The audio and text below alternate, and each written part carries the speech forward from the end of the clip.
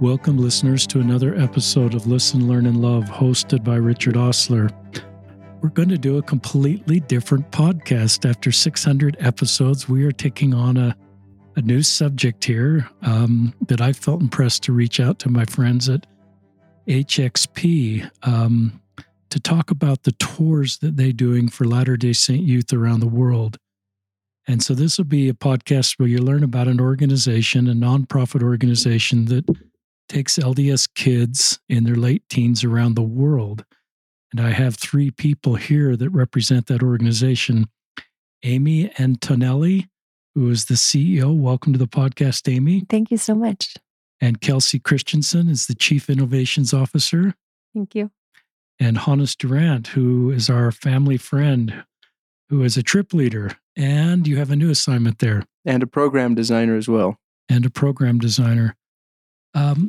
You may be aware, and I want to kind of have this be a question and answer. You may be aware of HEFY, and that's an organization that's existed for about 25 years, but in the last couple of years, it rebranded itself as HXP, and Amy can probably talk about that. They have about 60 employees. In 2023, they'll do about 288 trips, and that involves 6,000 participants or builders to go worldwide. We've had a couple of our kids go on what was HEFY at the time and just had tremendous experiences. And we love this organization from our family perspective and the things that it's taught our kids. And I just wanted you, our listeners, to be aware of HXP. And I thought the best way to do that would to bring the leaders, some of the leaders. So Amy Antonelli received a master's degree from Harvard University. She's worked with the Church of Jesus Christ of Latter-day Saints to develop a global self-reliance mentoring strategy. She's the executive director of Rising Star Outreach, where she spent 7 years of her life working with the people of leprosy in rural India. She served a mission in Italy and Malta. She is single. She's in her 40s. She may talk a little bit about being a single Latter-day Saint. She speaks at firesides about being single and her journey as a single Latter-day Saint and feeling complete and whole and adding value to the world as an unmarried Latter-day Saint. I'm Kelsey Christensen, so you'll hear two female voices on this podcast. Kelsey Christensen is the Chief Innovations Officer. She's been with HXP for 10 years. She's married, has two kids, two little kids, ages 3 and 1. She's a BYU marketing grad. She's worked for the World Cup in Brazil. She served a mission to Sao Paulo, Brazil. And she oversees the flights, marketings, and the innovation teams. Think about taking 288 trips worldwide and the logistics. Each of those trips has about 19 kids, 2 trip leaders, and 2 parent builders. We'll talk more about the need for parent builders in this podcast, but just think of the logistics of that. And then Hannes Durant is a family friend. And I don't know how to, Hannes, I know Hannes so well, I don't need any notes. He's preparing for med school. He's a returned missionary in Chicago. In this very room we're recording, my son Matt and I, about 6 or 7 years ago, in Hannes's first discussion as not a Latter-day Saint, but interested, we felt impressed to invite him to be baptized. And in that short experience, he received personal revelation to be baptized. And it's in the top 2 or 3 most powerful spiritual experiences of my life. And Hannes ran with that, chose to be baptized, served a mission, completed school at BYU, and now is preparing for med school. Hannes shared that conversion story on episode 7. That's over 600 episodes ago. In fact, Apple will only keep the last 500 episodes. So in the show notes, we'll link to that. You'll get it on SoundCloud, or you can just Google Richard Ostler, Hannes Durant, episode 7. You'll find it on SoundCloud. Is that okay for an introduction? Yeah, that was beautiful. Thank you. So we said a prayer before we started because this is a spiritually, I don't know the right vocabulary to use. This is a faith-based organization that's trying to build faith, and LDS youth. 95% of the participants are LDS. We'll talk more about just who the audience is for this, but I think, Amy, maybe with that, I want to stop talking and get you talking as the CEO of HXP and just introduce it to our listeners. Sure. No, thank you so much, first of all, for having us. We've been longtime fans of your podcast, and we've actually had quite a lot of our friends and partners and even employees be a part of this show. So thank you so much for giving everybody such a great voice. So HEFY, or now what we call HXP, started 25 years ago. It actually started as a result of just two parents who loved their son. They were living on the East Coast, and they looked around and they saw all these Christian mission organizations that were having tremendous success with their youth, bringing them to all of these developing countries and giving them a perspective on what life could be like outside of their own world.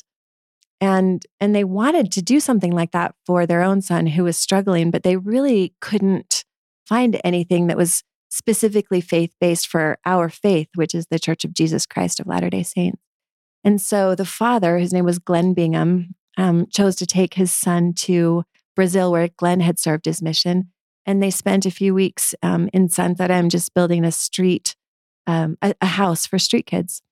And it had such a profound impact on their son, David, that when David got back, he decided to serve a mission. And his change was so night and day different that the Bingham's friends obviously noticed and wanted similar experiences for their kids. And then their friends noticed. And really, HXP was never meant to be this huge global nonprofit that it is right now. It was just kind of something that organically grew from one parent to another as they saw the impact that it made. And I think we've learned a lot over the years about who we are and what we're really trying to do. And I think that at this point, we can say pretty unapologetically that our mission is entirely about helping these kids understand who they are and who they were created to become in the light of the restored gospel of Jesus Christ. We're a nonprofit organization, so we're a completely independent 501c3, but we are really careful to always align ourselves exactly with the vision and values of the Church of Jesus Christ of Latter-day Saints. And I think that we've kind of discovered a little bit of a secret sauce, because we realized early on that if we were really going to change the lives of these kids, that the humanitarian projects we did had to be real, long-lasting, sustainable projects. They couldn't just be, painting a wall or going and picking up trash or something like that. It really had to be projects that were going to require these kids to give it all they've got and know that they were going to make an impact on somebody else's life in doing that. And so we're really proud of the humanitarian work that we do, and we do a lot to make sure that we're responsible in that humanitarian work. But at the end of the day, the humanitarian work is a vehicle for what we're really trying to accomplish, which is to change the lives of the kids that go on our trips. And I'd say that we have a tagline now that is pretty audacious, but it's been borne out in life after life after life in thousands and thousands of kids. And that tagline is true, that there will be miracles. Well, now I want to have kids again that are this age to send them back. They're all too old, but they can be trip leaders and parent builders eventually. Thank you, Amy. Kelsey, would you like to share more from your perspective? Yeah, I would just agree to everything she said. I think it's interesting because the mission or the organization was started because of that parent, and that first trip was to Brazil. And for me, my first trip was also to Brazil. Having served my mission there, I was a trip leader there. And what was neat about that was I had teenagers on my trips who were very similar to that boy, right? Their parents sent them, probably out of love for the same reason. And I remember having a girl on that trip. She never thought about serving a mission in her life, ended up deciding to serve a mission on that trip to Brazil, went back, and got called to serve a mission in Brazil. And there's countless stories like that. And for some builders, they do end up serving missions. And for others, they don't. And that's totally okay. One of my other favorite stories was just, I had one teenager on one of my trips who she never went to church, and she actually was having withdrawals on her trip because there's things that she did at home that she couldn't do on her trip. And so she was really struggling on the trip. And I was a little worried about her because, like physically with her withdrawals that she was having. And she'd never really gone to church at home. And it wasn't until the last day in testimony meeting. We do a more casual version of testimony meeting. And she wanted to share something. And she was physically shaking. And because she wanted to share something, but she was so nervous because she had never shared a testimony before. And she's kind of emotional about it. And the one thing that she said was, this was the first time that I felt loved by church members. And like, it took her probably 10 minutes to say that. And that's all she said. And to me in that moment, like I knew that what we had done was successful. And, she didn't end up on a mission. She's not even in church. And to me, that doesn't matter. But what matters was that we showed her love, and we create positive peer groups. We really believe that the groups that go out, including the trip leaders, that they're there to help these teenagers feel love. And if at some point in their life they remember that one moment, it might be one touch point for the gospel. And if that's all that we did, we helped them feel love. And I believe that our trip leaders are following the Spirit, and that that these parents, a lot of the prayers of the parents are being answered on these trips, whether it's from other builders, trip leaders, or people that they meet in country. I do believe that we create a unique environment. They don't have their phones. I don't know if we've mentioned that it's a digital detox. So they're completely away from their normal community of friends, and it allows them to be themselves, and it allows them to really feel something that they don't normally feel. So, yeah. Talk about just logistically, you've used the word builder to describe the students that come, I think. And so does anybody just want to talk about the vocabulary and how you develop the vocabulary? Because I think it's intentional and powerful. Sure, we can speak to that. We used to call them participants, and it just felt like kind of a cold word, and so we started thinking about what can we call them instead. And I came up in Silicon Valley, and so my whole background is a Googler or a Facebooker or whatever. And so we tried to think of a cool word that we could use, but really a heffier or a hexer didn't really work. And so there's a poem about a builder, and that was a poem that was really special to our founder, Glenn Bingham. But essentially, what we realized is that every single one of the kids that come on our trip are really coming to know Christ by just doing what he did. And so, yes, they're building a school or a hospital or whatever, but they're also building each other, and they're also building themselves. And most importantly, they're building their relationship with Christ. And so, yeah, it's very intentional, that word, but it's also very powerful in what it actually translates to be. Talk about the age group for parents that are listening, wondering what's the age group for their kiddos.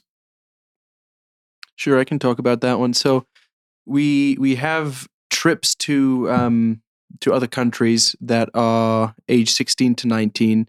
And then we have mainland trips to 5 states here. We noticed during the COVID time that here in our own country, we have so many people that need help as well. And so we opened up five domestic trips for the mainland for ages 14 and 15. And 16. And 16 as well. Yeah. So if you're 16, you can choose to go mainland or international. And if I understand it right, there's 19 participants on each trip. Talk about the trip leaders and the parents, the other components of a trip. Yeah, great. And actually to clarify, so we have international and domestic trips. So our domestic trips, our groups are a little bit smaller. And so we only have groups of 14 going out. And so if you're on a domestic trip, there's 16 total with the parent builders. So, but the logistics of the parent builders and trip leaders. So trip leaders, it's a pretty competitive process to become a trip leader. We had 1,500 people apply to be a trip leader this year, and we choose less than 10% of them. And so these trip leaders, they are the best of the best at sharing that love that the Savior has for these kids, as well as the logistics. They know how to manage international environments, but they also know how to organically kind of help these teenagers feel love of feel love and help them really identify who they are in the light of the restored gospel. A lot of these teenagers come not knowing who they are, and the trip leaders are great facilitators at that. And so they're trained fully to manage the logistics and the group dynamics and all of that. And then our parent builders are parents of builders. And so they come as extra support. And so they're there to love the teenagers or the builders just as much as our trip leaders, but they're not the ones that have to worry about all the logistics. They've not been to a 2 or 3 day training and learned all of those things. They're there to have an experience and to share that experience with their child, as well as develop a relationship with the group and be a support wherever they can be. Kelsey, that's really helpful. Can the parents be married? Mom and dad come together. So typically we avoid like a married couple just because we're really trying to help these builders have their own unique experience. And so we feel that if the parents are the parents of the youth, it creates more of a family dynamic.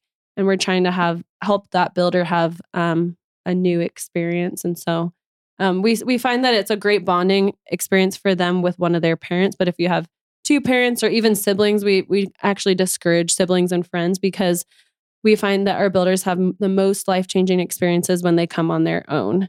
So, yeah. Yeah, we make it actually really hard for kids to come with siblings or friends. And usually the first time people send their kids on their trip, they always call us and think, well, my kid's different. I really want them to go with a friend or with a sibling. And we usually will say, listen, just give it a try. Send them on their own and just see how it goes. And what is really cool about it, especially with kids who are still trying to figure out who they are or perhaps have been labeled as a certain type of kid, sometimes they can go on these trips and for the first time in their lives, they get to explore what it would be like to be somebody else. Maybe I'm not the problem kid. I put that in quotes or whatever. Maybe I can be the good kid on this trip and see what that's like. And really, I think once they experience what it feels like to be looked at in a different way, they chase that feeling after they come home. And that can often be a really life-changing experience for them as well. So we often encourage them to come separately. And even if they're not trying to find a different identity, if they're really happy with who they are, if they come on their own, they can often be that miracle to another kid on the trip who is looking for that. So it's really special. Kelsey mentioned the positive peer groups that come out of these trips. We always laugh because we don't vet these kids at all. So on every single one of our trips, we have 19 kids, and you'll always have that one girl who's never said the word hell in her whole life. And then you have a boy who got out of drug rehab like 2 days ago. And what's amazing to me, this is inevitable, that they are best friends by the end of the trip. Wow. And it's not, they're 2 kids that would really in high school probably never have crossed paths, but they're having this really shared, deep, hard experience together out there. And it's based in the love of Christ. It's based in this spiritually rich environment where they see each other for who they really are and they love each other. And for years after that, they stay friends. These kids end up going to college together. They show up at each other's mission farewells. They have Zoom conferences on Sunday nights where they do Come Follow Me together. And it's just this really powerful, positive peer group that shows up where they all accept each other for who they are, regardless of where they are. I think I mentioned a little bit of this, listeners, but I'm going to make sure we're recording this podcast in early 2023. There's 6,000 spots for participants for the summer. I think these run in the summer of 2023, and they're pretty much full. For 2024, the opening is in fall of 2023. And we'll put the website to HXP in the show notes, listeners. But as you're getting interested in this, it's mostly, if you wanted to act on it, it's mostly a summer of 2024 call to action. Now, if you're a parent builder, you still need 100 parent builders for this upcoming summer of 2023. You're good on trip leaders, it sounds like, because you got 1,000, 1,500. I think Kelsey shared with us, and 10%. So how would a parent builder, would you just send them to the website? Yeah, so there's actually a hack to the system. So this is, Good. it's good if you're listening to this, you got the scoop. Yeah. So no, most of the time, most of our trips do fill up during registration week. And that registration week is almost always 2 weeks before Thanksgiving. So you want to put it on your calendar for next year. That's about usually when it happens, is in November, about 2 weeks before Thanksgiving. For this year, we're almost full, but we do have kind of a couple of backdoor ways you can still get your kids on trips this year. Good. First of all, there's still a few spots left on our domestic trips. So if you have a 14-year-old, a 15-year-old, or 16-year-old, just because those trips are a little bit newer and people don't know about them as much, there's still some openings on those trips. And those trips, honestly, are amazing. I was so surprised when we tried it out. Kelsey convinced me a few years ago to try it out. And I was really, honestly, kind of skeptical at first that kids would have the same kind of experience that they have on these international trips. But honestly, I mean, you go into places that we work, like, for example, we work in this one little town in rural West Virginia. They call it a holler. It's a hollow, but they call it a holler. And we went into this town and I sat down with the guy that runs that project, and he was like, I was so amazed by what happened this summer with your kids. He said, when you guys first started coming, the people that live up in this holler were just staring at them because they couldn't quite figure out what they were doing there. And he said, you have to understand who these people are. He said, they spent the first half of their lives working in the mines down in West Virginia. And he said, and when the coal dried up, they then all signed up to go overseas and be soldiers in the military. And he said, they genuinely believe that they have been forgotten by the country that they built. And he said they sit in these sort of broken down houses and they just wonder, like, what happened to this America that they worked so hard to build? And he said, this incredible thing happened this summer where these 14 or 15, 16-year-old kids just started trooping through the holler. And he said the first group came and helped to build some wheelchair ramps and helped to fix up their houses. And they thought that was nice. Then the next group came. Then the next group came. And he said, just last week, one of them came up to me and said, you know what this was for me? He said, it was great that they fixed up my house. And I feel like so grateful for them for that. But what they really told us was that we haven't been forgotten, is that people still know that we exist and that we're worth coming and helping. So these 14, 15, and 16-year-old kids had the same unbelievable experience that we're seeing overseas. And it was really special. So if you have a 14, 15, or 16-year-old and you're looking for something really special to happen in their lives, that's something that you might consider.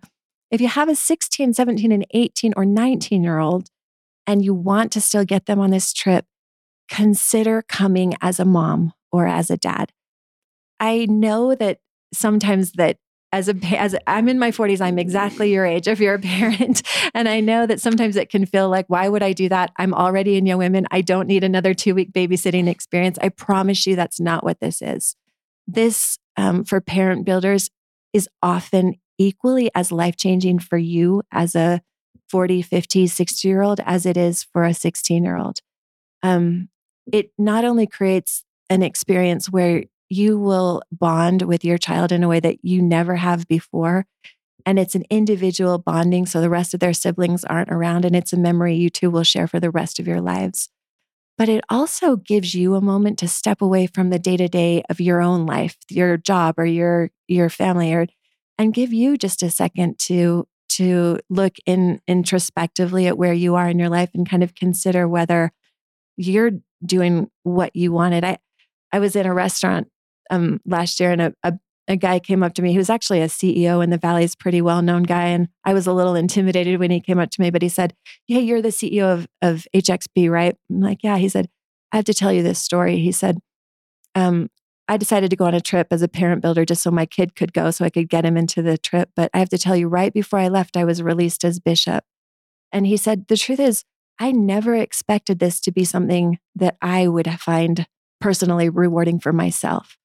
But he said those 2 weeks after I was released just gave me the headspace to be able to really think about what I needed to do next with my life and how I was going to take what I had just learned as bishop and take that into the next phase of my life. And he said, so thank you, because I never expected to be such a personal benefit for me. So if you're a parent builder and you're thinking about coming, please come. There's something I think you personally can contribute to these lives And also, you'll be amazed at what it does for your own life as well. How would a parent builder contact you? Let me just give you Hannes's cell phone number. Yeah. For the parent builders, you can sign up on our website or you can give us a call. There are, when you go on the website, it'll show the trips that still need a parent builder. And then if a parent builder signs up, like Amy said, there's a little bit of a hack. They have to have a kid on the trip as well. So they will be able to book a kid on the trip as well. So even if that trip is full, that's how you can get your kid on as well. If you come as a parent builder, you can get your kid on whatever trips still have opening. I don't have any questions right now. Or that just things that you would like to share that are on your mind? Any of you?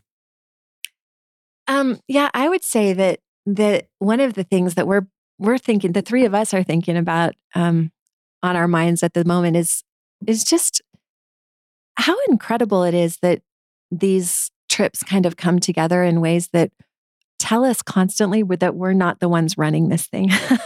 We all just got back from a scouting trip to India and Nepal. We're going to be running trips there. Hannes is actually designing the trips to both northern India and Nepal. We were just up in the Himalayas in India, and wow, yeah, and we had some really incredible experiences. One of the neatest things that happened when we were in Nepal, especially, was maybe you want to tell that story of just kind of what happened with a project that we found that we didn't even anticipate finding. So. Yeah, sure. So one thing that we do a ton of research on our projects beforehand and on the needs of the countries that we're going to. We don't want to go to a country and just, give them a building that's going to stand empty because it's not going to get used. We really do a ton of research to see what this community needs beforehand. And so we had a few people that we had lined up in Nepal to speak to about, building classrooms or building health clinics or, women's centers or something like that. And we had a really, really jam-packed schedule in Nepal. And so we had to be a little bit fast when it came to each of our projects. And then we met this man named Krishna, who has a organization there called, it was KMREF, named after his son who had passed away. And we got there, and it was like he read our entire company's bio before we kind of spoke to him. And he has a place for our kids to stay. He has a restaurant across the street where our kids can eat. And he has a project about, you could throw a football to where it is. And the project is incredible. There's a small city in Nepal called Dakshinkali. And in Dakshinkali, they don't have, a clinic or a hospital. Right now, they're running a clinic on Tuesdays and Thursdays out of a community center. And we walked into it, and it's almost like you're just running it out of a storage unit. Like it was tiny and dark and no lights. And he said his goal is to build a clinic so that the people of Dakshinkali will be able to have a free place to come and get healthcare. And he showed us, and he's like, this is where it's going to be. This is this. We need funding to be able to give these people, the healthcare that they deserve as a basic human right. And so he just showed us around, and the entire time we were just thinking, man, this is so cool. And then Amy mentions the fact that she's involved in Rising Star, who works with lepers in southern India. And he just goes, oh, no way, my dad is affected by leprosy. And Amy just had this, maybe this is your story to tell, Amy, the part about meeting his father. But well, no, I mean, it was so special because really when Hannes and Kelsey were looking for these projects, Kelsey, really, this was, I think Kelsey mentioned it was like page 14 or something of her Google search. I mean, it had been a project that was really difficult to find. And honestly, it was probably pretty low on our list of potential projects that we were going to do. We go to, like Hannes said, we go and we scout out quite a lot of projects, and then we figure out the one that makes the most sense in terms of sustainability and also impact that our kids can make. So we go to this place, and it's nice. It's a clinic, and we look at clinics, and we do lots of these clinics, but we're still sort of waiting for that sign. And this guy is kind of going through his bio, and he's telling us all the things that he's done. And he mentions that he studied leprous, and we kind of said, wait, what? And because you have to understand, in India and in Nepal, to even admit that you have anything to do with leprosy really brings upon you a stigma. And so it's something that you don't often hear people even acknowledge that they are willing to be a part of. But this guy mentioned that he studied leprosy, and I said, leprosy? And he said, yeah. And I said, tell me more about that. And as soon as he realized that we were not going to back away from him when he talked about leprosy, he said, I actually come from a leprosy colony. And Wow. and so then all of a sudden, Kelsey and I and Hannes were like, tell us everything about this project. And little by little, he starts to explain like his whole background is growing up in a leprosy colony. And it turns out that his father is still alive. He's 90 years old. And they built him this little house behind this school. And he takes me around to the house, and here's this sweet man with, just sort of claws left for hands. And he's very visibly affected by leprosy. And then it turns out that there's this leprosy colony where he grew up is 15 minutes away. And a lot of the community that comes to this clinic that we're going to be building comes from this leprosy colony. And so then he takes us out to the leprosy colony and introduces us to all of these people that are affected by leprosy still. And our kids are now going to have this opportunity to work with leprosy affected people in Nepal in a way that is going to, I already know this because of my work with Rising Star Outreach. There's not that many things that affect you the way that working with people with leprosy do. Leprosy pretty much takes everything away from you that it can. And when Christ talks about healing the lepers, he's talking about so much more than just a physical experience. And so for us, it just felt very guided and directed. And that's a lot of what we find when we go scout these trips, is that we didn't even know that this was a part of this experience, but this is going to be something that I think profoundly affects the lives of the hundreds of kids that go this summer. And I think that, that wasn't us. That was God bringing people together who need to be changed by one another. So Hannes is going to have a good time running that trip this summer. I love one of the ways you describe these humanitarian projects. You use sustainability and impact. And some of the criticisms I've heard about this general space is it really helps the participants, but it doesn't really help, or even maybe it's a setback to the local people. And you've been in this space so long. And I would just love the way you found this new place in Nepal through the context of impact and sustainability, and probably a lot of prayer before you went and got on that plane that you'd be led. And you did your due diligence, but it wasn't the top of the list. And I just, as you know better than I do, that God was in the process. And then I think about the kids. They're going to come to Nepal and understand people are hard to hate, close up, move in. For Brene Brown teaches me, and I just love the experiences that these teenagers will feel as they come to your. And I think Kelsey and Hannes have both been EFY. I think you said, Kelsey, you've been an EFY builder as a youth, and then a trip leader, and now in your role as Chief Innovations Officer. Hannes, did you go as a youth? I didn't go as a youth. I had no idea what HEFY, then HEFY was, but I had a roommate who was a trip leader, Mayo Cannon. If you're listening, shout out to you, Mayo. But Mayo lived with me we lived together for maybe like a semester or two. And one day, it was towards the very, very end of trip leader applications, but he looked at me and he was like, "You'd be a really good trip leader. You should apply." And I was like, what the heck is this? I don't know what this is. And he said, "Well, it's, everything we've just explained." And I said, "Wow, that actually sounds like something I really would love to be a part of." So I did an application right then and there and had an interview. And I feel like it was just guided, and I was, selected as a trip leader. I've been to Belize, been to Fiji. My kids from Fiji are texting me right now. My phone's like exploding. They're all chatting about a memory from Fiji. But it's just as the same way that it's been life-changing for the kids, it's been life-changing for me as well. It really has taught me what is important in life. And what is important in life is helping others, be that the people that we're building the school for in Belize, or the bathrooms for in Fiji, or be it the kids themselves or the kids helping me, and just this experience helping me to become a better person. And every year when I go on these trips, I just have like this kind of like a mental reset.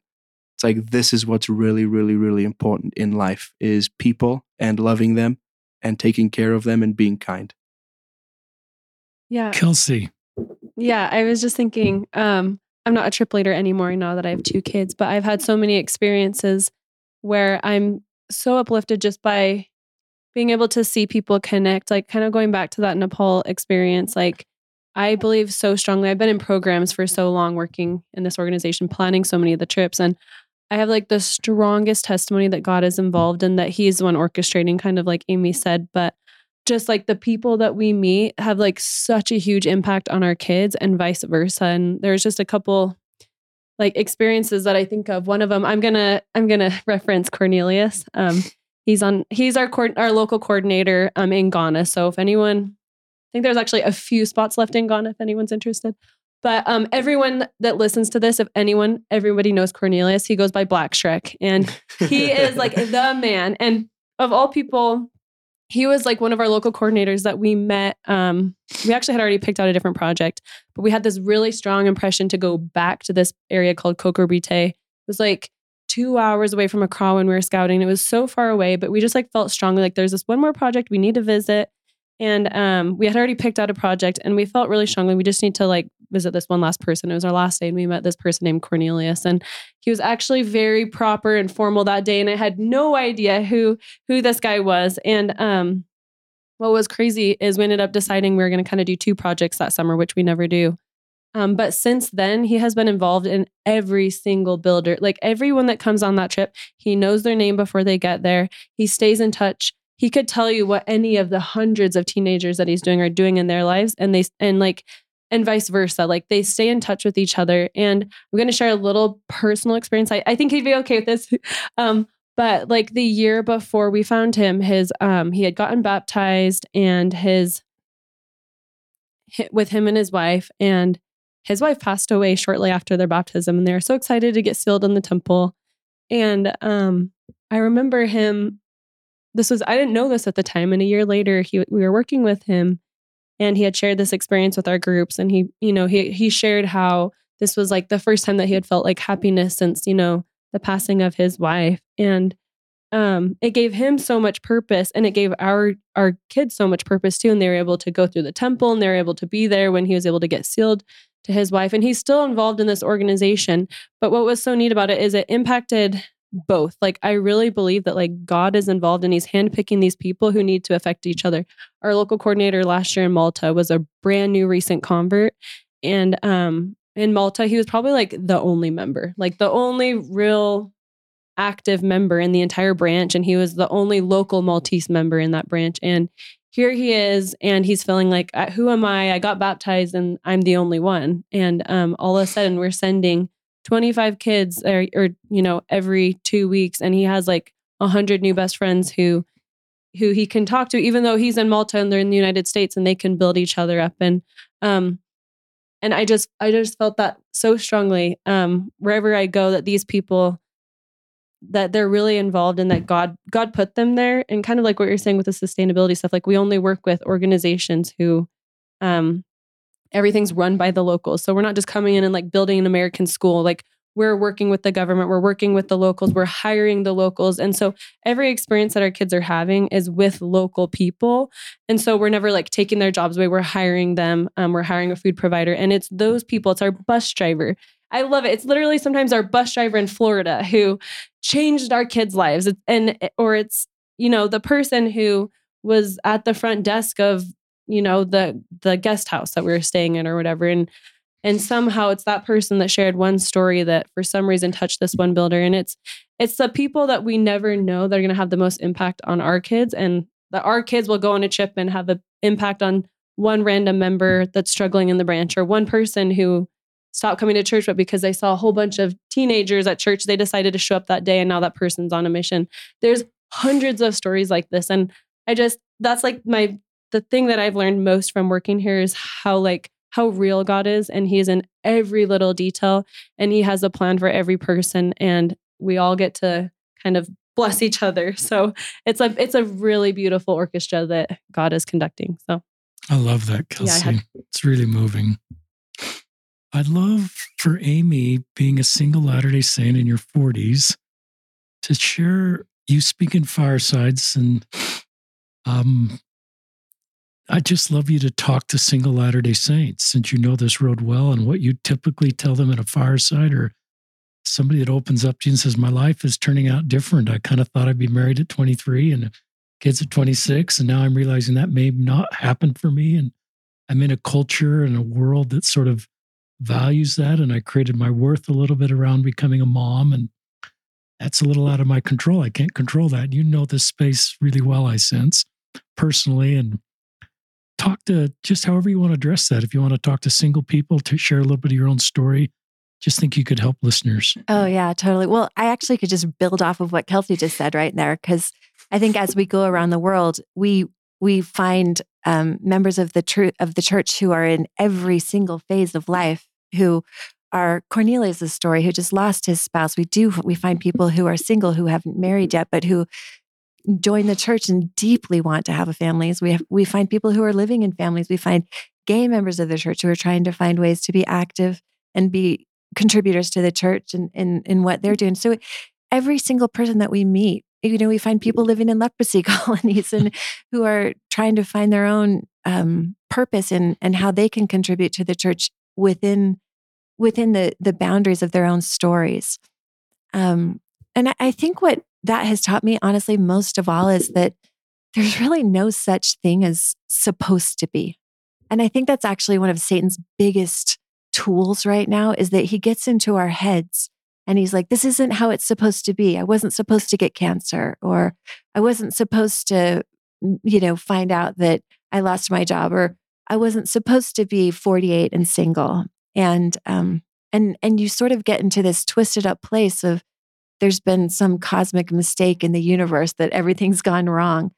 And I think I definitely spent my share of time in that space, especially in my early 30s, where, I'd gone on a mission. I'd done my best to be righteous. I'd tried really hard to live the gospel in all the right ways. And so I felt like I was supposed to get married, and where was my reward? And it wasn't happening, and year after year after year was going by, and I wasn't experiencing that joy of being a mother, which even now I recognize as like the ultimate joy that I'm going to experience in my life. And I'm so excited for that day.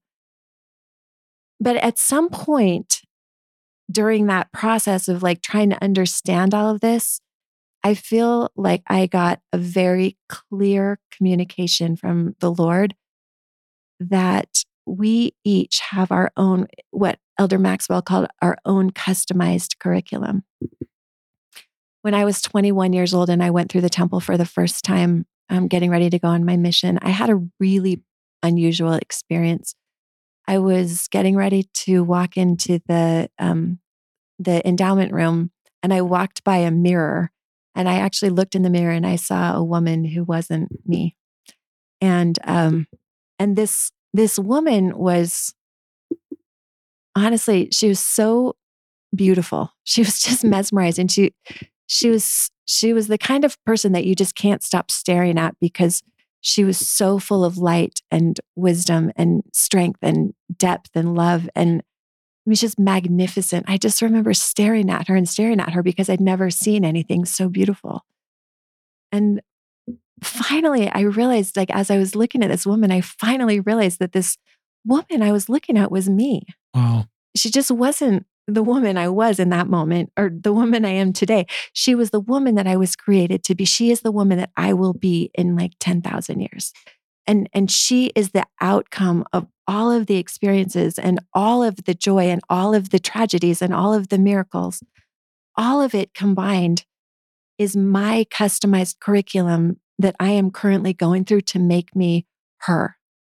And so when I look at my life at 48 and realize that I don't have, a minivan with crushed up Cheerios in the back and 5 children in car seats, which is what I thought. Instead, I spend my days traveling around the world, finding people everywhere who, I don't know, who I'm trying to find ways to help feel God's love. I deeply believe that this is what I was supposed to do. In fact, what I've realized lately is that if I loved my Savior even a fraction as much as I love him now. I honestly believe that I would have asked him if I could wait so that I could try and gather up as many of these youth as I can and help bring them back to him. And maybe I could wait to have a family of my own a little bit later. I really believe that that's something that I might have asked him for, because what we see with these kids summer after summer with HXP is that they're coming back to him.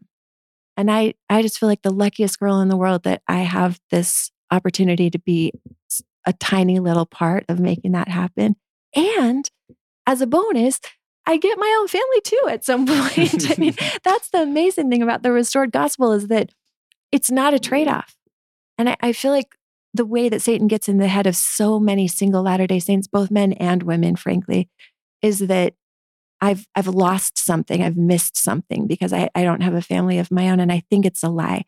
We believe in a gospel of eternal promises. And so if you don't have yet the family that you've been promised, he is not sitting here. He has not sent you here to sit on the bench and wait for that. If you don't have that yet, get off the bench, go out and go do something, go find the reason why you're here now, because he hasn't sent you here for no reason. He sent you here to do and to become and to grow and to show love. And so if you're feeling depressed, push that feeling out, because he has something for you to do. He has a purpose for you right now. And I think the harder you work to find that purpose, the happier you're going to become. And don't forget that promise is so incredibly real. I just can't wait to meet my eternal partner someday. He's going to get in trouble because he's taken a long time to show up. But in the meantime, I'm having a great time. That was a beautiful segment. I wish everybody could see Amy's face as she spoke. There's so much light and goodness and hope and compassion and grace in that message. Well, and I just think I love this idea of customized. What's the right word, Elder Maxwell? Customized curriculum. Curriculum. I want to get that word right. And that is our doctrine. And I think we need to own that within ourselves and be at peace that we may not fit our original expectations or cultural expectations or family expectations. And to own that very intentionally, the way Amy's done, helps all of us, and also for a culture to support that.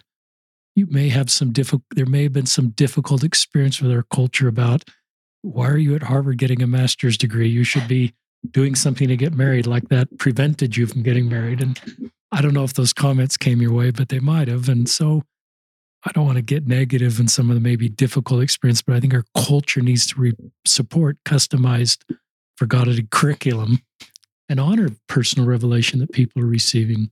For all of us. And, we don't understand each other's stories. I love this podcast because I think you do such a good job of humanizing all of our stories. And one thing I think we've learned traveling around the world is that there's the one thing that the Savior was very clear about, is that we are not supposed to be judging each other. And I think he probably asks us that because he understands each one of our individual stories so much better than any of us could understand each other. And so he says, just leave the judgment to me. Your job is just to love each other. And I think that it's a pretty basic concept. It was our theme last year. It's something that we've really incorporated into HXP. It's just two simple things: love God and love people. And I think once you kind of push judgment out of the way and just open yourself up to getting to know someone's story, it's pretty impossible not to love them. Honest, I kind of talked about you, but I love you. People that don't know you, and that's probably most people, unless they've listened to episode 7 or know you. Which was like 7 years ago, but whatever. They're probably picking up your accent. Doesn't sound like a Wasatch Front accent. So introduce yourself a little bit to our listeners and just share a little bit about your journey into the church and whatever you want to share with that. Yeah, no problem. I'll give you guys a very condensed version, I guess. The one important thing about this story is, just like Amy spoke, everyone has their own customized curriculum. And I firmly believe that the Lord, the same way that he looked out for me, he's looking out for every single person on this earth. it's just our job to kind of look back and connect the dots to see every single time, his hand was in our lives, and it's a lot more often than we think.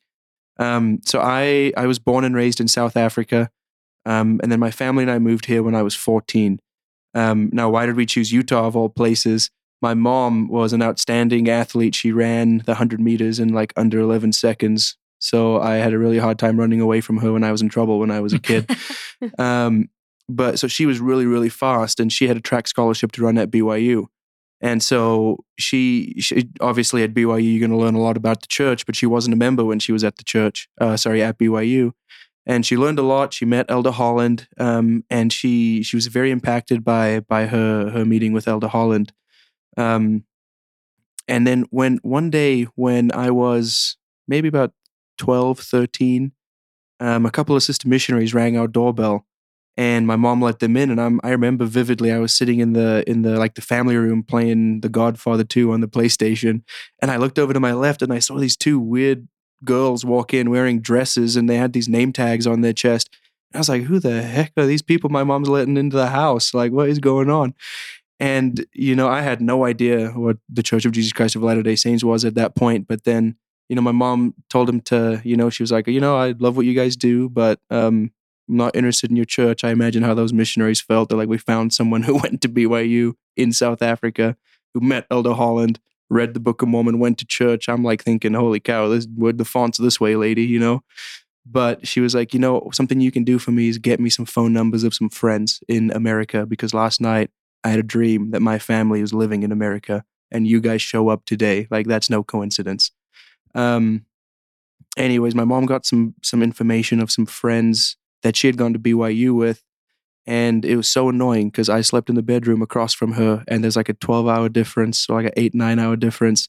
And I'm trying to sleep, and I can hear my mom talking on the phone super loud with her American friends, trying to make plans to move her family to America. And I'm like, Mom, I'm trying to sleep, be quiet. But anyways, my mom came to my sister and I and was like, hey guys, by the way, we're moving to America in a few months. And we were like, what the heck? Okay, fine.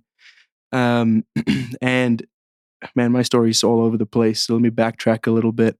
My mom was actually born in America because my grandpa was doing a PhD at the University of Illinois. So when she was like 18 months old, they moved back after my grandpa had completed his degree. So it was very, very easy for my sister and I to get green cards to come to the States. People usually have to wait 10, 15 years for that. But because my mom just happened to be born in America, for us, it was pretty easy. Another pretty important part about this story that I usually start with, but I don't know, I guess I got excited, was that my father passed away from brain cancer when I was about 11 months old. And so I never knew the guy, but I'm pretty excited to see him and joke around with him one day. But I just remember growing up and just being, I remember when I was like 6 or 7, I realized, I didn't have a dad. And I realized at a very specific moment, I was at a rugby game that I was playing, and I looked over to my left, and one of the kids on my team, his dad picked him up and gave him like a big hug. And was like, I'm so proud of you for the rugby game you just played. And I was like, man, where the heck's my hug? Where's my dad? I remember going to my mom and being like, Mom, why does my dad never come to my rugby games? And I just imagined her having to explain to a 7-year-old kid and how her heart was just wrenched, like, sorry, man, your dad died, I promise the story has a happy ending. Anyways, so my family and I moved here to America, and I guess this is kind of when I met Papa Osler. So when I was about 17 years old, I was doing what 17-year-old kids do, messing around, throwing fireworks at stuff, But Papa Osler's son, Matt, came into my life in a pretty funny way. He just showed up at my house one day with my sister, and I was like, who the heck is this guy? And he's like, oh, my name's Matt. You want to come hang out tonight? And I was like, what the heck? Okay. So and that's kind of when my friendship with Matt started. And then I had this weird feeling that I had never felt before, that Matt needed to play rugby with me on my rugby team. Eventually, after a lot of arm twisting, he came and he played rugby on my rugby team with me. And then one day on the way to rugby practice, Matt had received his mission call to Sydney, Australia, maybe a couple of months prior to this moment. But we were driving and a song came on the radio, and Matt switched it to a different station. And there was a non-member kid in the back. His name's Jalen. Jalen was like, "Matt, what the heck? That's such a good song. Why'd you change it?" And Matt just said, "Oh, I'm going on a mission. I got to prepare. I got to listen to wholesome music." And then Jalen goes, "Man, what the heck? Why do you guys even go on missions? What's the point?" And then I was sitting shotgun next to Matt, and Matt just said something so simple along the lines of, "This gospel has made me so happy. I want other people to experience that same happiness. So I'm going to go to Australia and share that happiness with them." And I was sitting shotgun, and I was thinking, yeah, I mean, like hanging out with my friends and throwing fireworks and stuff is fun, but is it bringing me true happiness? Am I really, full of joy? And I kind of just looked over to Matt and I said, "Hey, Matt, I know you're going on a mission soon. If you want to practice being a missionary on me, you totally can." And as soon as I said those words, I was like, "What is your problem? Why did you just say that out loud?" But I don't think it was me saying it. I really think God just like took over my vocal cords and said it for me. But anyways, Matt then he was like, "Okay, yeah, whatever." And he never texted me or anything about a lesson or anything for a few months. So I was like, "Okay, cool. I'm out of the woods, I'm good." And then one day he was like, "Hey, me and my dad want to talk to you about the church." And I was like, "Okay, rule number 1 though, no missionaries. I don't want any missionaries there, because if you meet with the missionaries, you get baptized. And I don't want that." And so Matt was like, "Okay, fine, we can make that happen." And so I met with Papa Osler and Matt, and we went and had lunch. And Dick was just so kind, and he just asked me about myself, and he just asked me, my story. And this was when would this have been? Like 2014 probably. And he didn't mention anything about the church really until the very end. And he was like, "Well, Matt said you were interested in maybe learning a little bit more about the church. Is that true?" And I was like, "Yeah, I guess I gave him permission to practice. Sure, why not?" And then he said, "Okay, well, why don't you come to my house on like Monday or something and we'll talk." Then I said, "Okay, but remember, no missionaries." And he said, "Okay, fine, no missionaries." And so I showed up on Monday, and then Papa Osler and Matt shared with me a story about the restoration of the priesthood and why it's important to be baptized by the proper authority. And I was sitting pretty close to where I'm sitting right now when Papa Osler read a scripture to me in the book of Acts, where Peter and all the apostles are teaching thousands and thousands of people. And then the scriptures say that those people were pricked in their hearts. And then one of the people in the crowd says to Peter and the apostles, "Well, men and brethren, what shall we do?" And then Peter says to them, "Repent and be baptized, each of you, and receive the Holy Ghost." And then I remember Papa Osler just like kind of looked up from reading that scripture and looked me in the eyes and said, "You've been pricked in your heart." And I was like, "What the heck is this guy talking about?" And he goes, "We invite you to be baptized." And I was like, man, the nerve of these guys. But then what comes next is what changed my life. And everything good in my life today is from this moment. And Dick looked at me and he said, "When I was a missionary in England, I would give people a certain date to be baptized on, kind of like a goal, kind of like if you have an exam on this day, you're ready by that day." And he looked at me and he said, "But Matt and I fasted and prayed for you." And I thought to myself, man, you tell me these guys prayed for me? They didn't eat food for me? And I felt kind of special, And then he said, so we fasted and prayed for you, and we have this feeling that there's a date towards the end of June, beginning of July, that's very, very important to you. And then he said, and that's the day you're going to get baptized on. He didn't say that's the day I invite you to get baptized on. He said, that's the day you're going to get baptized on. And as soon as he said that, I knew the exact date he was talking about. He was talking about June 28th, which is the day my dad had passed away on. And it was a day that I dreaded every year. And every June 28th, I would just sit around sobbing, crying. Why would God take my dad from me? And I was sitting there and I just started crying because I was like, how would he know that? How would Matt know that? How would Dick know that? And then they just let me cry for like 5 or 10 minutes. And I just sat there crying. And then eventually after like 5 or 10 minutes, Dick just goes, "So what are you feeling?" And as soon as he said that, I felt the presence of an angel. I felt the presence of my dad standing right next to me, the same way I know that there's these 3 people in the room with me right now. That's the same way I knew that my dad was there with me. And so he said, so what are you feeling? And I was like, whoa, I feel my dad for the first time ever in my entire life. I feel him here with me.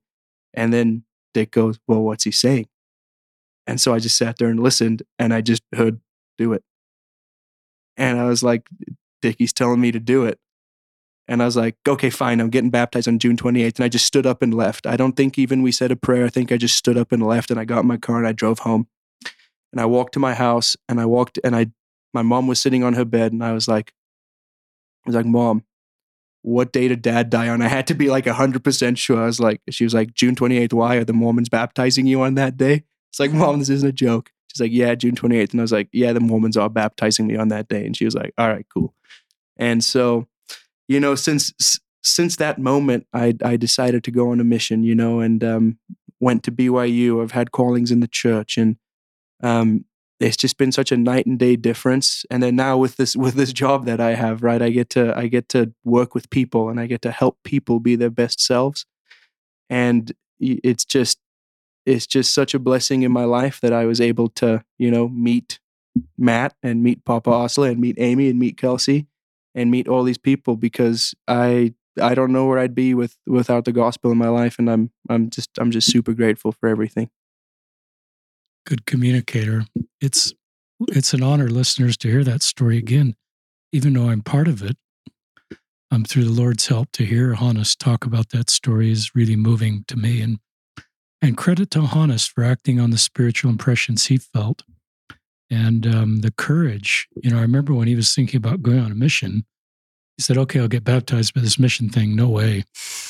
And he was pretty pragmatic about it. He says, all my friends are going on missions, but they've had 100 years of seminary and, duty to God. And I've had, I'm thinking about this 8 months after baptism, and the courage then to accept that call to go to Chicago, where your grandfather where he actually went to school, so where my mom was born. So it was kind of funny when I got my mission call, and I'd been praying for Fiji. I was like, I actually had prayed and told God if he didn't send me to Fiji, I wouldn't go on a mission. That's right. I forgot. Yeah, I told Chicago. Yeah, and then I went to Fiji last year as a trip leader as an HXP trip. So in a way, he answered my prayer. Like 100 years later, but whatever. But I just remember being sitting there, and I got my call, and I read Chicago, Illinois. And as soon as I read that Chicago, Illinois, all these thoughts just came to my head, and I was like, holy cow, that's where my grandpa went to school. That's where my mom was born. Because my mom was born here, we were able to get, passports and green cards and things like that. And if it weren't for being here, I would never be a member of this church. And now the Lord is sending me back to where my family's journey began in America. And all of that went through my head in like a split second. And as soon as I read Chicago, I was like, okay, fine, God, I guess I'll still go, even though it's not Fiji. So if there's anyone here listening thinking that they want to go on a mission, I promise you, God knows exactly where you need to be. And then the chance to do temple work for your father, and to kneel in proxy with your mom during your mission as they were sealed, and to kneel there representing your father as they were sealed. There's so many parts of this story, and some of that's covered in episode 7. But, Amy shared a little bit of her story, Hannes. I think Kelsey probably has a story, but it's back to what Elder Maxwell said. And it's back to write your own story, listeners. Take Hannes' story, take Amy's story. And write your own story based on the personal revelation and the principles that they teach, and the courage and the faith. Both of these are incredibly faith-based, courageous, trailblazing stories. And I'm sure if I talked to your 20-year-old selves or your 17-year-old selves, you would never imagine this is where you'd be, any of the three of you. And I think that's good for all of the listeners. We're coming close to the end. I wrote down queer kiddos. There may, just because of the nature of this podcast, there may be parents that have queer. I use that as an umbrella term, listeners, to describe everybody that's not straight. I'm assuming HXP doesn't do anything overtly to, like, you don't have the rainbow flag on your website saying we're a safe place. But I sense from what Hannes has told me that this is a safe place, and it may never come up, but you're trying to create an environment for LDS kids to feel safe. So I don't know if you want to talk about just the general principle of feeling safe, or any experiences with queer kids that have felt sort of church is hard for me. The culture's hard for me, but they've really gotten a relationship with Christ developed through this experience that's helped them. Yeah, I think this process is honestly one that each one of us in the church are going through, regardless of whether we ourselves are queer or whether we love people who are queer.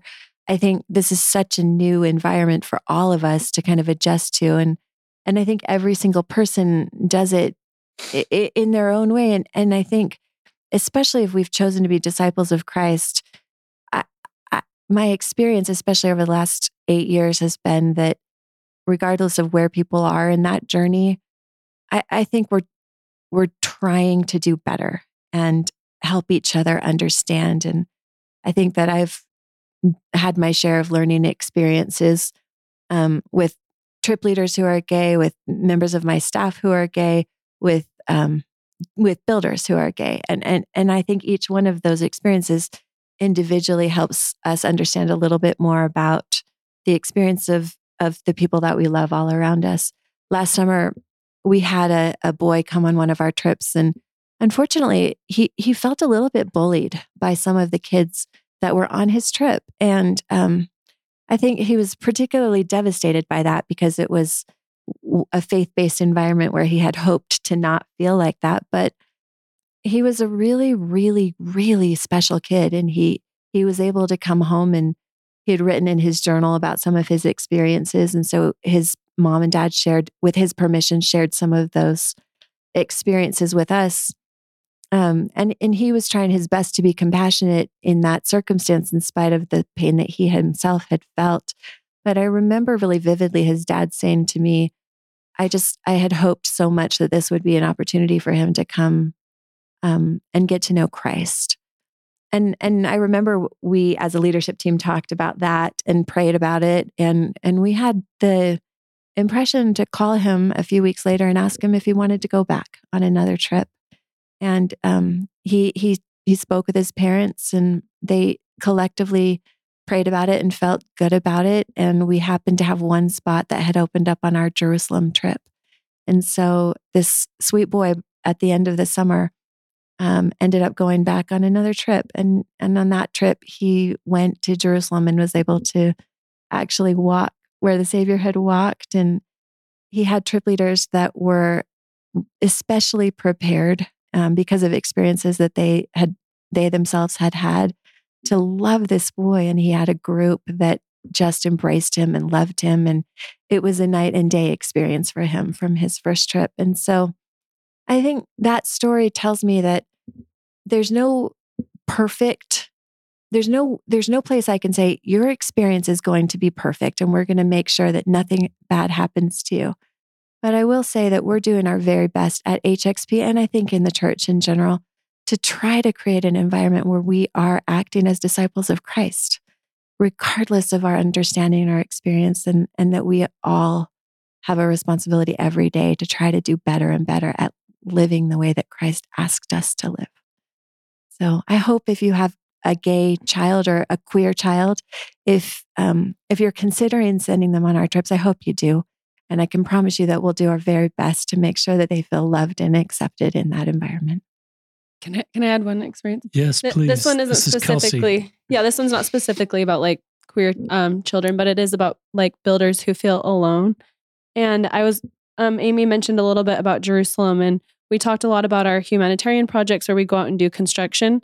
But we also have 2 other programs that we didn't mention. One of them is Jerusalem, where it's more of an experience where they're going through what Christ, where the places that he went and looked, and it's more of an academic program. And we also have a program called Refuge, where they're actually working in refugee camps.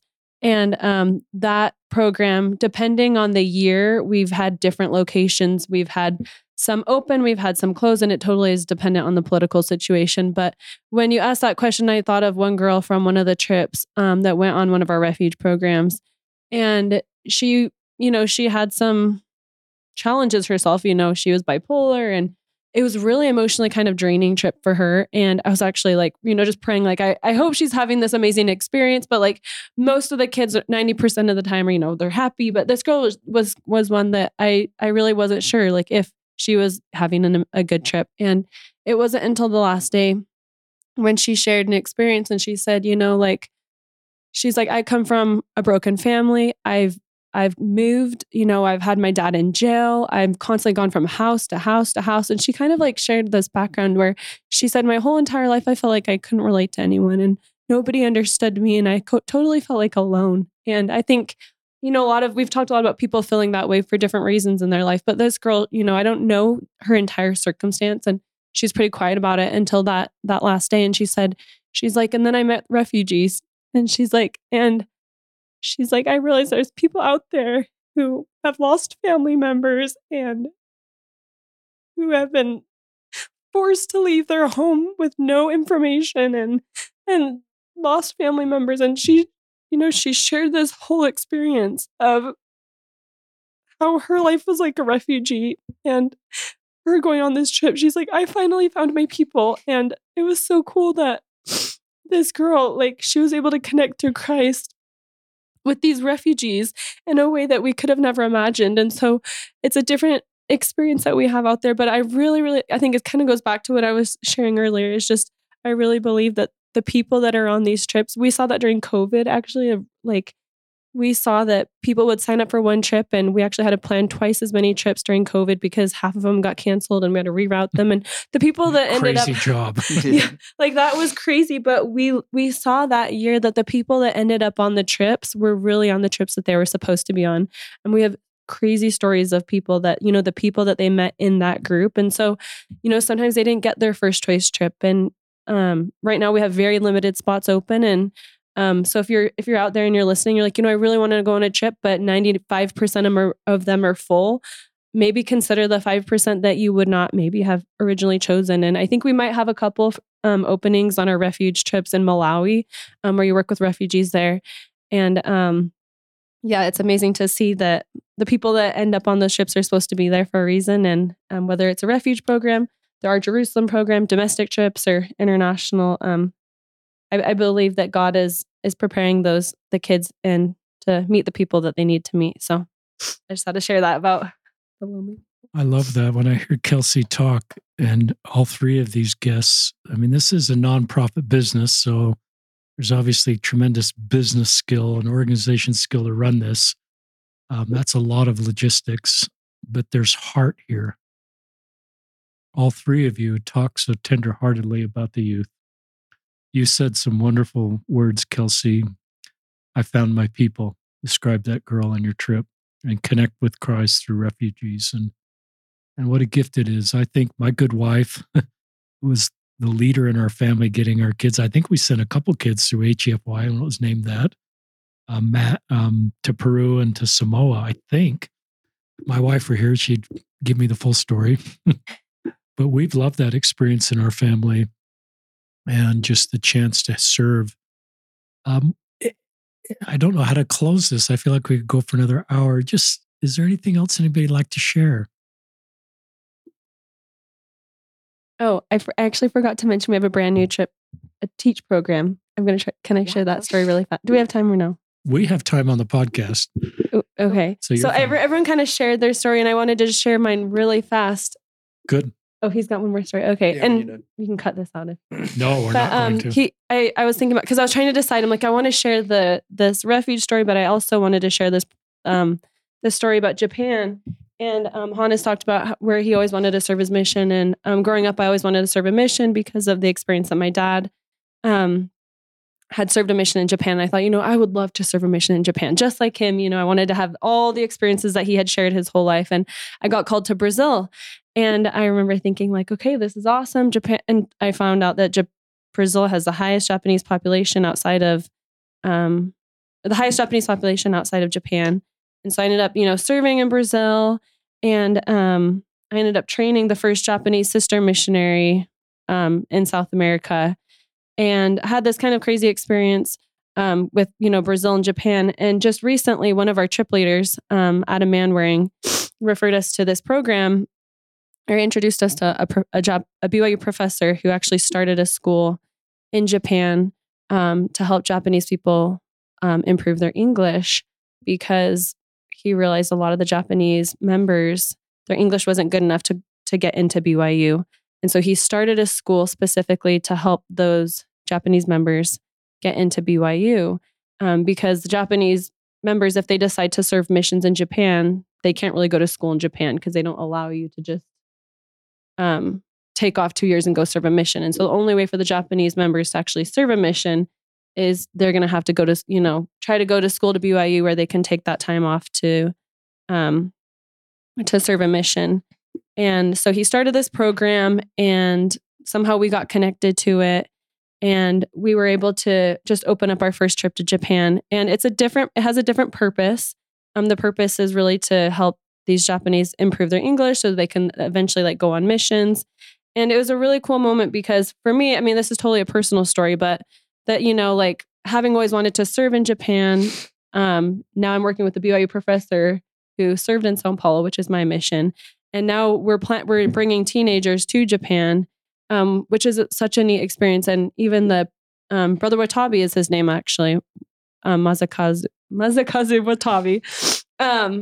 And he was telling us how, well, actually we met the students at that Japanese school, and 3 of them were recent converts just within the last year, and who have come to learn English and end up getting baptized. And we're really excited this year to bring teenagers to Japan, because as we've been growing, we're kind of running out of developing countries to go to. And so we kind of think our next step is going to places where the church is still growing, and maybe it's not a developing country, but places where we can continue to gather Israel. And I think Japan is kind of one example of that. And it's exciting to see how each person that does work at HXP has so many personal connections. And I feel like that everyone is there really with the mission of gathering Israel and helping these youth be a part of it. So I had to share that really fast just because I had a little similar story, but we're excited about our new Teach program to Japan, and we're excited to continue growing.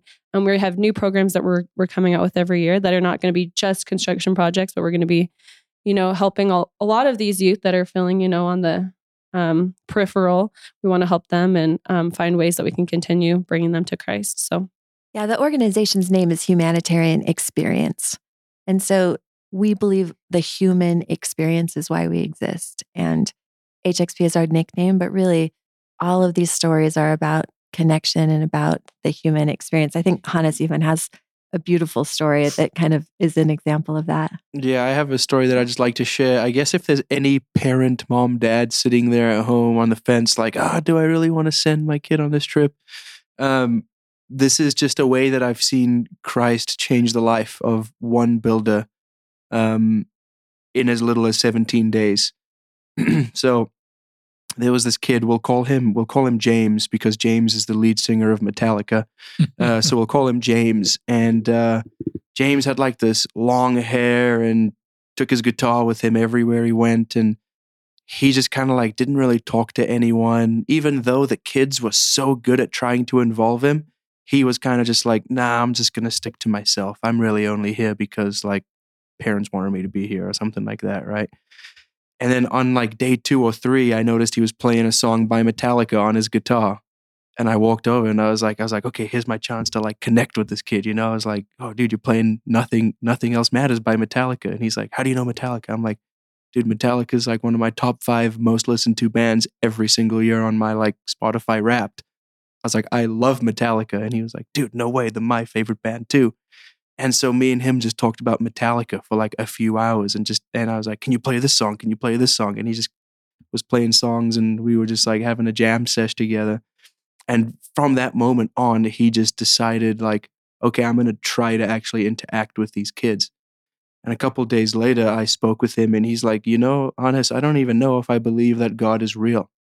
And I was like, dude, that's okay. I felt that way sometimes too. But here's how I found out that he is real. Here's how I know that he is real. And I was like, I think reading the scriptures, saying some prayers, you might be able to come to an answer the same way I did. And he started reading his scriptures every morning. We start with group scripture study, And I noticed he started to read his scriptures. He started to actually cross his arms and bow his head when we said our prayers together.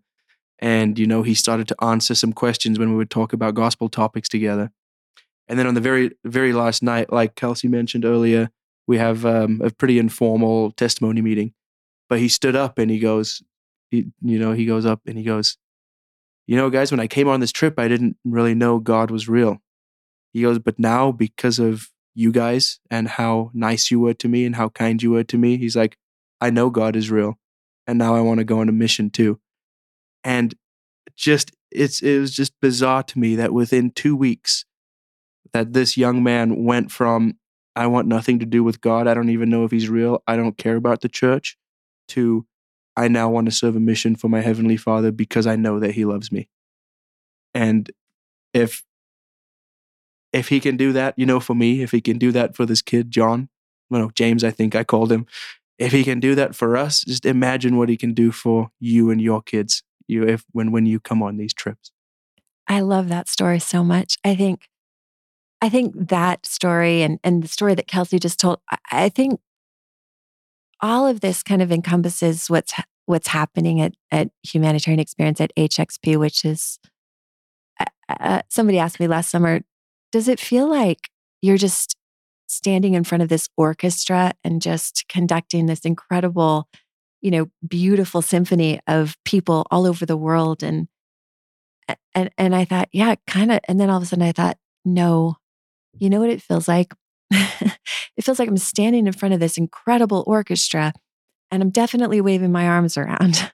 But really, someone standing behind me who's like so much more brilliant and so much more capable of understanding the tiny needs of Hannes and the tiny needs of James and the tiny needs of Kelsey and her dad in Japan and how she's going to go to Brazil and now all these kids in Japan. And it's like he's orchestrating in this incredibly elegant algorithm, this beautiful symphony of love and connection. And we get to see it in a microcosm of HXP. And I think that's really how what we love to leave with you is when we say there will be miracles, it's because we see God work in the lives of every single person that we get the honor of connecting with. So thank you so much for having us. Well, now I know more why I felt impressed to reach out to you and do a podcast we've never done before. And it makes sense to me. It's blessed me personally to hear your stories and to think of the young people's lives you're impacting for good. These are some notes I wrote down, listeners, just as we were concluding. Hannes, when he talked about his baptism invitation, that is really true. I've given on my mission hundreds of baptism invitations, every one of those had a date. And you are the only person I've ever given a baptism invitation. I've given maybe a dozen since my mission that did not have a date. And that was pure personal revelation to you. And I'm just grateful that as the Spirit worked through me in an unusual situation and everything Hannes shared just reminds me of that incredibly sacred experience. It's faith building and it's a credit to you, but you've appropriately given thanks to your mom. But Michelle, if you're listening, you have raised an incredible son and you've got a wonderful daughter too. And your courage as a single mom, losing your husband so many years ago and coming to America, getting off that plane, I think on a January day, and what your children have become is a credit to you. And, yeah, thanks personally from me, Michelle. And it's a credit to all the brave parents that are doing the best they can.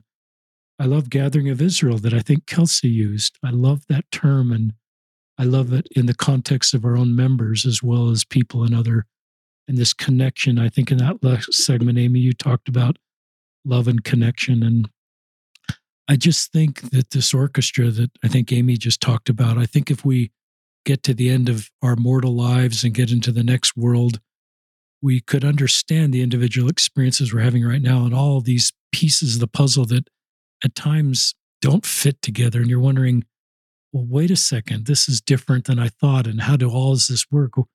As you're talking about, Amy, in your personal stories, you get older and you start to see God's hand in the orchestra of our lives. So that's all I have to say, listeners. We'll link to HXP in the podcast. Grateful for the work this organization's doing and the personal ministry to bless people. I love this. Johannes, I wrote down, you have natural ministering talents.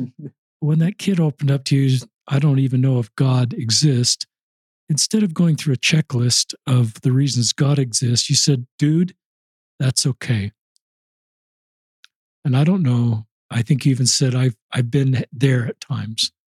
And I just think that's such an intuitive principle of connecting with people, is to not go to our immediate sort of, you shouldn't feel that way, but to sit with somebody in the reality of how they feel. And then the trust that's built. And your example, Metallica, I mean, that's probably an unusual thing for somebody. I don't know. I know the group exists, but I don't know anything about their music. You should listen to it. It's awesome. I just love that part of you that is something you love allowed you to connect with this kid. And that's a message for all of you that may wonder why I like this, or maybe even liking Metallica isn't cool in your circle. And I use that just to create space for all of our gifts and attributes and interests to create this connection that Amy just talked about in this closing segment. So anyway, Amy, Kelsey, Hannes, thanks for joining us, and thanks for HXP. And I'm just looking forward to all the good work you'll continue to do and all the lives you'll bless. And this is Richard Ostler signing off on another episode of Listen, Learn, and Love. Thanks, Bob Ostler.